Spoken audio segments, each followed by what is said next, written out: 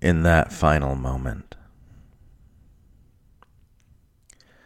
When the nukes start flying, when we see the mushroom cloud growing on the horizon, when reality comes crashing down in the most overt way possible, when the realization slowly dawns that this really is the end, none of our old stuff will matter anymore.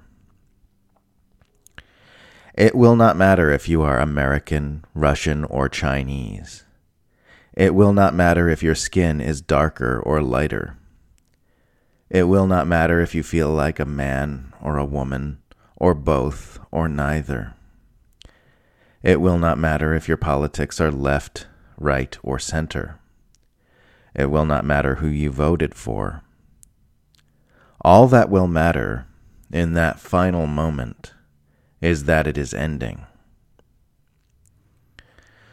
We will behold that final moment standing alongside progressives and conservatives, racists and radlibs, socialists and soldiers, communists and cops, and all our irreconcilable differences will suddenly dissolve into nothing.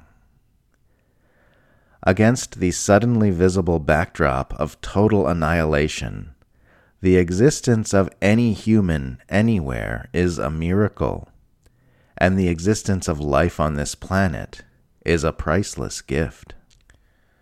We won't even care whose fault it was, whether it was deliberate or accidental, or whether it was the result of some malfunction, miscommunication, or misunderstanding. All we will care about is that it is ending.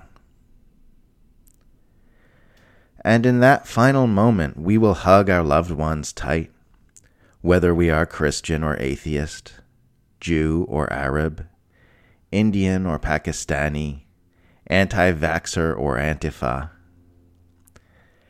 And in that final moment, we will say, in our heart of hearts, with our innermost voices, "Oh, I see it now. I see how easy it is to stand together. I see how small our differences are compared to this great commonality. I see where we went wrong and how very easy it would be to fix it."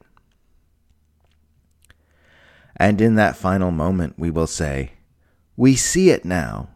We see the mistakes we made and kept on making. We understand our fundamental error.